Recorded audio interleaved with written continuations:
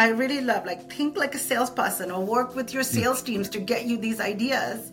And that's just going to make your content 10 times more effective.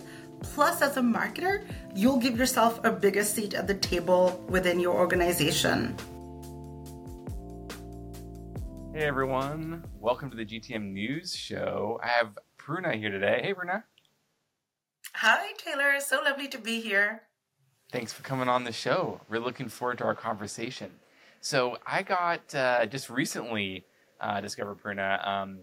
Rand Fishkin from Spark Turo posted the other day that he was reading her new book and said it was one of the most highly cited books or most cited books around content marketing. The book's called High Impact Content Marketing. So I wanted to have Poorna come on today. There it is. I actually haven't got my copy yet, which I'm dying to read it. But we definitely have a bunch we're going to get into today in regards to content marketing, what she's learned. She is been a marketer for a while now and is currently the principal consultant of content solutions at LinkedIn. And I know that experience, I'm sure, has influenced a lot of you writing the book. So let's just jump right in, Poorna. Share with me and the audience, why now? Why did you decide to write the book now? And what was the motivation behind it? Well, Taylor, the timing is so perfect right now because in my work, I talk to marketers all the time. So many people are questioning their path forward, right? We're in this inflection point with AI. People are questioning, well, what's next? What's going to happen? It almost feels like sort of like the dot-com era all over again. Now we're in the AI era. And actually, I got really fortunate because Kogan Page, my publisher, reached out to me at the perfect time because they'd seen some of my work, both now from LinkedIn of my previous role at Microsoft. And they said that, would you be open to writing a book about content marketing? I'm like, well, heck yes, this is the perfect time. So that's how it came about. I'm like, I have all of these questions that I hear from marketers all over the world, whether B2B, B2C, whether small company, large global enterprise. The questions are remarkably very similar. So I said, let's come through and share what I've learned to drive really like high performing, high impact campaigns. I love it. Thanks for sharing and couldn't agree more. And we'll get into AI and your thoughts on that as it relates to content today as well. And I'd love to hear your thoughts, if you wouldn't mind, just sharing a little bit about maybe some of those questions, those common questions you hear from folks. And then what were those answers? What were the things you've learned, maybe some trends or some things that have always been around that, you know, from other folks that we can learn from? Sure thing. Well, there are a lot of best practices in content marketing. Things like, oh, you must understand your customer to know what to deliver. You must, use your content more. None of these are wrong. So I'm just going to preface it by saying none of these are wrong. So then why do we still hear so many marketers say that we're following all of the best practices? So why am I not consistently seeing these high impact results that I'm aiming for? And the issue with that is that the content, that advice is not wrong. It's just too high level. It's so surface level. So I'll give you one example of what I've learned or what I do differently. So everyone says, yes, we've got to start by understanding our customer. That's not wrong, but you want to first start by understanding your own internal needs as a business, right? Ultimately, what you need revenue, you need some kind of income, you need something to grow, right? To survive in business. And so you need to start by understanding your internal goals and the priorities, like what's going to move the needle for you. So let's say you're hearing a lot of buzz from customers about offering A, but offering A isn't really going to move the needle that much for you, whereas offering B that you have, that's much more of a revenue generator. Like a small win there could yield even more than a big win in offering A. So then we're like, all right, well, if I know that B is the place to go, then let me start by understanding what customers think about B and focusing much more heavily there. Otherwise, you're just going all over the map. And I'll throw in one more example. Another thing people say is that, oh, we'll just, research our customers, see what they want, talk to them. But who are you talking to, right? You want to find the right subset. Any business has different sort of levels of customers, right? Every business or organization will have this like creme de la creme, like your upper stratum of the types of customers that you love more of. They either spend more or they share word of mouth more about you. So you want to try to research those kind of audiences so that way you can build for the types of people that you love to have more of. And so that's the little difference between best practice versus high impact content marketing. Love it, Bruna. Super helpful. Thank you. And I love, focusing on what are the business objectives through your content and how are you driving those, and then also hearing about like the best customers, targeting them, and maybe even like the personas in the company, and figuring out what particular person, because I think a lot of content I see out there is pretty generic, right? It's just like it's talking to everyone, so it's talking to no one, number one. But even if it is like industry specific or even company specific, right? Like ABM, account-based marketing, is really important, and especially in enterprise B2B and whatnot. And even in that, folks, focus so much on, just they're talking to the whole company the same way, versus understanding that you have, multiple different types of personas within the organization, and whatnot. Any additional thoughts there on targeting and how you structure your content to be really specific to your audience? Yes, for sure. And I love that you brought up that ABM example, because I can't tell you the amount of times I've talked to people. And this even happened when I worked in paid search. People would be like, we're building these incredible like audience lists, and, we're taking all this advice and segmenting and doing the right targeting. And I'm like, okay, well, how are you tailoring your messages? Like, oh, we're not doing that. I'm like, well, what is the point of having the different list? Like, it's so much work to do anyway. And maybe, a minor difference here or there isn't really enough to cut it, right? You want to think about, especially in B2B, you have so many different people. You have end users, influencers, decision makers involved in a purchase decision. You want to look at people by their sort of level of influence, by their type of job profile, by the kind of work they do. And sometimes it's minor changes that if you make, you'll see a big difference. So if you're targeting leaders versus individual contributors, all your content needs to be like, hey, get your team to succeed. If you want to build, higher powered teams, do this. Whereas if you're speaking to individual contributors, it's their needs. Let me make you more effective in your role. You want to drive these leads. It's such small changes, but oftentimes the same content can be tweaked slightly to reach out to both audiences. So make sure putting in the work to get your list right, then go and understand like who is it at the other end of my ad, because it's digital sort of makes us so removed. It makes us harder to almost interchange our marketer versus sort of consumer hats. When we don't realize we're just like, marketer, I'm going to just do this because this is good. But you're like, no, there's a human at the other end, right? Even B2B, we are all humans, business buyers too. And so see what's going to appeal to them, make their life a little easier, a little better, entertain, empower, educate, so on. Yeah, the reason why I laughed is I think we, in B2B, we definitely forget the human side of it. And because, so much of the decision making is very logical based, right? I think B2C is more emotional. I mean, they're both logical and they're both emotional, but B2B is definitely more logic, problem solving type of decision making. That being said, it's still human. And I think the biggest problem with any seller or marketer or anyone in a go-to-market function is we're usually not our buyer persona, right? We're usually not, I've never, the folks that I'm marketing to or whatever, I've never been in their shoes, right? And so you have to work really hard to get in their shoes, try to understand where they're coming from. That way you can sell better, you can market better, create better content, etc.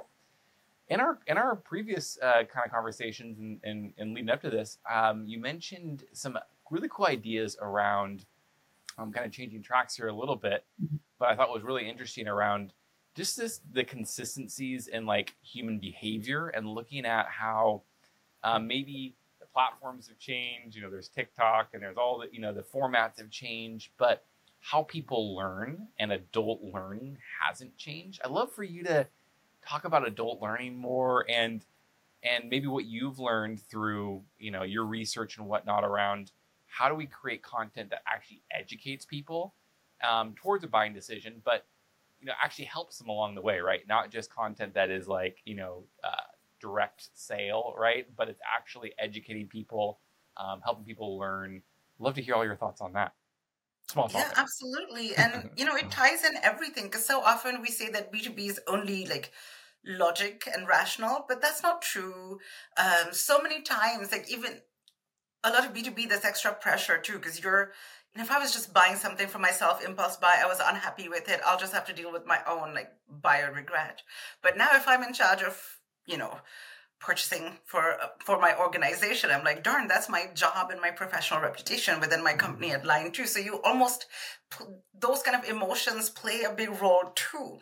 And with long buying cycles, you want to be able to connect and engage and even touch on the human side. So that goes back to that point where do you start, right? They're like, oh, well, we have TikTok now, we've got video, we've got short form, people don't pay attention.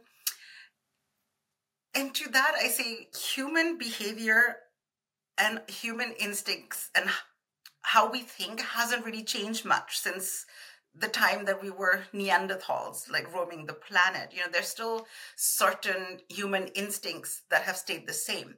What's changed is sort of how we message or how we communicate with each other. We've got these different platforms, but they're so similar, right? Think about now, let's say if I want to kill time, I've got an extra 30 minutes, I'm going to pull up a social media and browse through it. Maybe I'm just going to scroll TikTok. But then if I think about when I was a kid, Saturday morning, I had all of that time to kill. I'd watch cartoons. I'd be like, I want to sit in front of the TV all day. And before that, before the time of TV, it was, hey, turn on the radio. I want to be entertained. It's those kind of behaviors stay the same. Just the medium changes, but the message is always, and the behavior is constant. If you understand that, then you know how to connect to people and you're not worried about, oh, well, all of this is changing. Well, to succeed, you want to focus on what doesn't change, and that's human behavior. So I'll give you an example on something like surprise, right? Surprise is an emotion. And so I first read about this in Claude Hopkins' like 1923 book on advertising. And he had talked about surprise. So what's that cereal, like puffed wheat or puffed rice, like all of those grains? They'd use it as like surprise and curiosity, like, oh, look, grains puffed with a gun and so on. And now we're just like Rice Krispies or like Wheat Krispies or whatever we eat every day for breakfast, take it for granted. But it was surprising when it came out, and they used that element of surprise to make it popular. And now the key to that is understanding, like, why does surprise work? Because it amplifies other emotions more, and it can be good or bad. So in a bad way, I think one of my favorite examples is when Netflix suddenly announced to everyone that we are just raising prices, and there was collective outrage.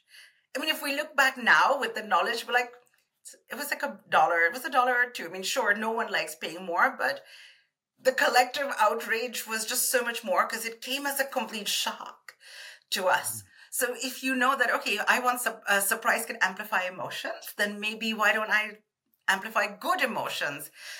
Go to a dinner, surprise them with a free ice cream cone at the end of the dinner. You have a loyal customer, you know what they like, they tend to like, surprise them with a sale right when you know it's about time to pre-order, right? Something, a little loyalty benefit here or there can help. Super cool. I love that.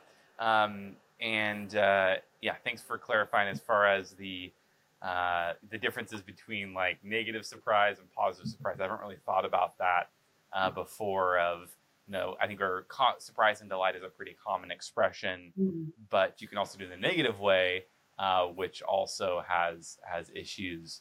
Love to kind of once again switch gears again, and love to hear your thoughts on AI and kind of the emergence of AI tools and what you're seeing. Are you pessimistic? Are you optimistic? Where do you see the positives of it? Where do you see the negatives of it when it comes to content creation? Well, I'm really optimistic, and I think what I've learned, I've been fortunate to have seen and learned so much about just AI and how it can empower humans, both from working at Microsoft for many years and right when living through like when Cortana was coming up and all the voice assistants and then chatbots, and then seeing the power of like AI for good in so many different ways. One, I think I'm really excited by it. We're at an inflection point. The cool thing right now for people are like, oh, it's not that great. I'm like, well, this is the worst it's ever going to be. It's just going to get better and better and better from here because the rate of change is so rapid and we're always learning new things that it can do. So in the good side, I think one, it just lowers the barriers to entry for people. Previously, people who may be small businesses or people maybe not so proficient in the language that they are trying to create content in, maybe people with different education levels or different backgrounds, they're now empowered to go out there and create content. Like what I loved was like one of my grandmoms was like, I'm putting on my recipes now on YouTube. I'm like, you're kidding. And I'm like, I never thought I would hear the words like my grandmom and YouTube in the same sentence, apart from, does grandma even know what YouTube is? But no, like, look at this. And it's passing down the legacy of her recipes that she learned from her grandmom. And it's so special to think about how it opens up things there. It also gives us incredible tools to come up with combinations that just defy what, we could think. Like, we all know that a diverse team can lead to more like diversity in thought and better creative ideas. Now we have a power of AI, which like just super powered, isn't it? So the type of creativity that we can add in is going to be amazing. Of course, it's not going to be without its flaws. Like, things always get worse before they get better. We had to live through the dot-com bubble bursting before it went, before we had the internet as we have it today. Some people are just the people who are going to use it to just churn out like mediocre, crappy stuff in in just this effort to fool algorithms. They're just putting out more clutter. They're just putting out more nonsense for people have to filter through, and maybe short-term gains might exist, but I don't think they'll be there for a long time. At the end of the day, if you're just optimizing for machines over humans, it's not going to work, right? People relate to people. People, talk to people. People learn from people. People buy from people. And so you want to make sure that you bring that very human eye to what you create. And so AI, you can't just be like, oh, AI is like my new employee and I'll just have it do all this work. Work with it. Use AI to empower you to do more and be more. I love that. And I love that of just versus it replacing something. At least now, it definitely, I think, struggles to replace a lot of the activities that I do. But it can supplement and it can support the activities and enhance maybe the activities or just help save some time, right? And ultimately, super cool. You mentioned something in one of our previous preps was in regards to kind of approaching one idea from multiple angles so you get more impact with less effort. Can you elaborate on that concept? Oh yeah, it's my like lazy person's favorite way to do about it. But no, I only joke. It's not just for lazy people. I always compare it to clothing. So let's say, are you Chanel or Shein, right? If you buy something that's super fast fashion, you're going to wear it once and then you're going to probably dispose of it. But if you buy something that you invest a lot in, then you're going to want to get more use out of it. So I'm like, stop treating your content like fast fashion clothing that's just churned out with speed and cost in mind and not really like long term. You can get much more value out of every piece of content, especially if you put in the work to tailor it to the right set of people. You've done all the work to understand your audience, understand their needs, build it out together. Why use it once and then forget about it? Keep talking about it. People may miss it. People may not be in the right frame of mind to absorb the message at the time. So do it. But then there's also another use that many content marketers either don't keep in mind or don't follow, which is tying back into sales. Ultimately, our job as content marketers is to sell, right? It's not just to educate or entertain. I mean, certainly we can educate and sell or entertain and sell. But at the end of the day, like, we're there to sell. And so we need to study selling. And to do that, like, something that I deep rabbit hole that I went down in research and stuff and many years ago, and I've actually put this in application for like the last like 7 or 8 years, has been making sure I'll take an idea and approach it from different angles to appeal to different buyer motivations or overcome different objections. Let's talk buyer motivations for a second. These two have stayed the same for time immemorial. So things like we buy something to gain something in the hopes of, or to avoid loss, or to stroke our ego, or just on impulse, right? For example, there's usually 6 core buying motivations. Let's take toothpaste as an example. I could be like, Taylor, enjoy the confidence of like a bright, shiny teeth and a confident smile with my toothpaste. So that's gain. I could speak to fear or like, avoiding pain, which is, we all know that pain of cavities and root canals. No one wants that. This toothpaste is clinically proven to prevent that, right? Your same message, you're just coming at it at a different angle. Or for impulse buys, right? You're at the checkout line, or you're like, maybe I'll try this new toothpaste. Come try our, zingy new formula, new flavor that is extra tingly. They'll do that. Or sometimes to stroke ego, it's like, Taylor, you make the right decisions for your dental health. Like, well, that's why you choose our toothpaste. All of these things exist. So if you can take an idea, come at it sometimes from these different angles, then regardless of who your audience is or where they're at, you have a much higher chance of matching intent and desire. So your content can be more effective. But the other side of it, which is objections, those are so important. Like, you could be talking to people until you're blue in the face, they're blue in the face about, this is going to save you so much time. We've got this fancy new offering. It's fantastic. It's going to save you lots and lots of time. And you just go down the time savings act because you've heard maybe some people really are busy. But if you're an audience, their concern is not about the time. They're more concerned about either the price or whether the credibility of your product, then it won't matter how much time it saved. They're like, well, we still either we can't see the value in budgeting that much for you, or we can't see the value in you, who you are as a product. Like, maybe we'd rather get your competitor instead. So you want to try to approach. And the root of most objections really comes down to 4 things. It's not that hard. It's either, do they see the value in you? Do they see, is it easier? Can they make time for the prioritization? Do they have credibility? Do they trust you? Or are they even the person who has the right influence to make the decision? And sometimes that could just be the objection, where they just don't have the influence to carry on the conversation. So you're spending time barking up the wrong tree. Super interesting. Do you go through those 6 motivations and those 4 buyer objections in your book? I do. So I have a whole chapter dedicated to how you can 5 different ways that you can approach. And so, different angles is just one of them. So it's in the book. It's chapter 12. Very cool. Awesome. I'm excited to read that and dive deeper into that, because I love that balance between like their motivations versus making sure you handle objections, especially in B2B, where like marketing, I feel like, I just saw a stat. I think Forrester came out with a stat of, I think it's 90 or 85% of the buyer's journey happens before someone even talks to a salesperson. Right? Yeah.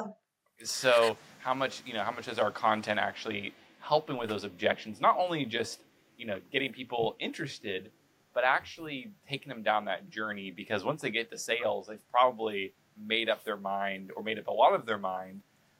Any thoughts there as far as how content can help with that buyer's journey and then ultimately accelerate it? Oh, 100%.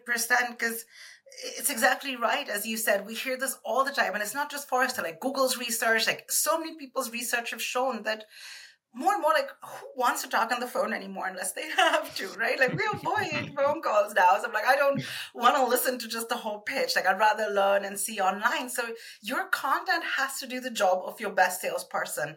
And so you've got to study your salespeople and work closely with your salespeople so you can really understand the different questions that they have, the different concerns that they have throughout their buyer's journey, which very often in B2B is 6 to 9 months long on average minimum. Sometimes like several years.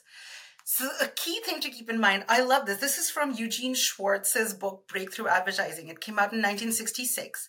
And in his book, he talks about the 5 stages of awareness, right? So often we get hung up on like the funnel and top funnel and middle funnel and all that. But I almost find it more effective as a content marketer to think about it as levels of awareness. Like, what do they need to know at each stage?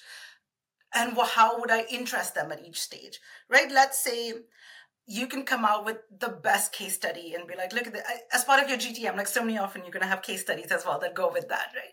You could be going and showing a case study to a prospective customer, but they may not even realize they have an issue to begin with. So they may be completely unaware that there is a problem or that there's a way that they can make their life better. So at this point, you almost have to tell them, it's like, hey, here's really why you need to care about this. Then you go into like, maybe they're aware they have a problem, but they have no idea that there's a solution or what solution there can be. Then you go down the next level of awareness, which is solution aware.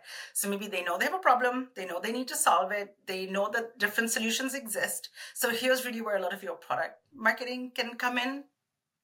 Then the next level is product aware. So maybe at solution aware, they know that a solution exists. They may not know that you exist as a solution to them, your company.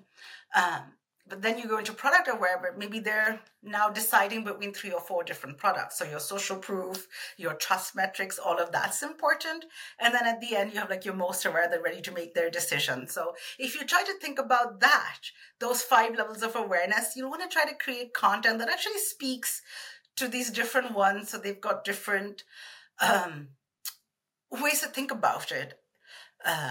Or you're meeting different people where they're at and you're giving them the information that they need, rather than very often, if you are trying to go with the product level, you're like talking about all the shiny whiz bangs and the ding dings and then all the stats that you're like, I am not even ready to hear about this yet because I don't care.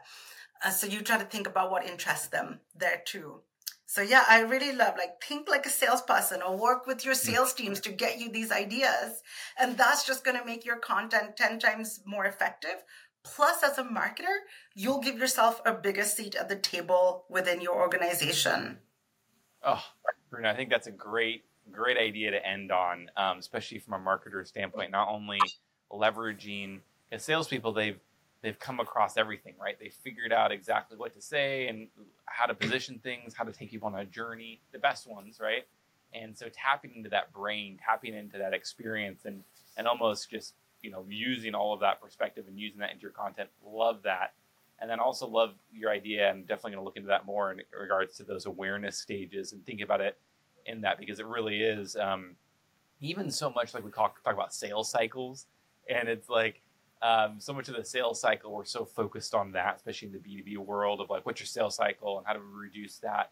When in all reality, what I almost think about it is like the marketing cycle, right? Or maybe even the awareness cycle, right? There's this, it's way longer, it's way more complex than this little point in time of them talking to your sales team or them doing a demo or doing a trial.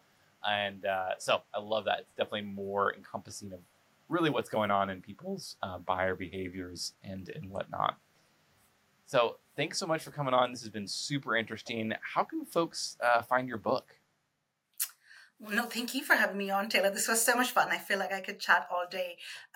So my book's available on Amazon worldwide, Barnes & Noble, or you can get it on Kogan Page, my publisher's website. And they currently have a discount code as well, which I can share with you, Taylor, that we can put out as well.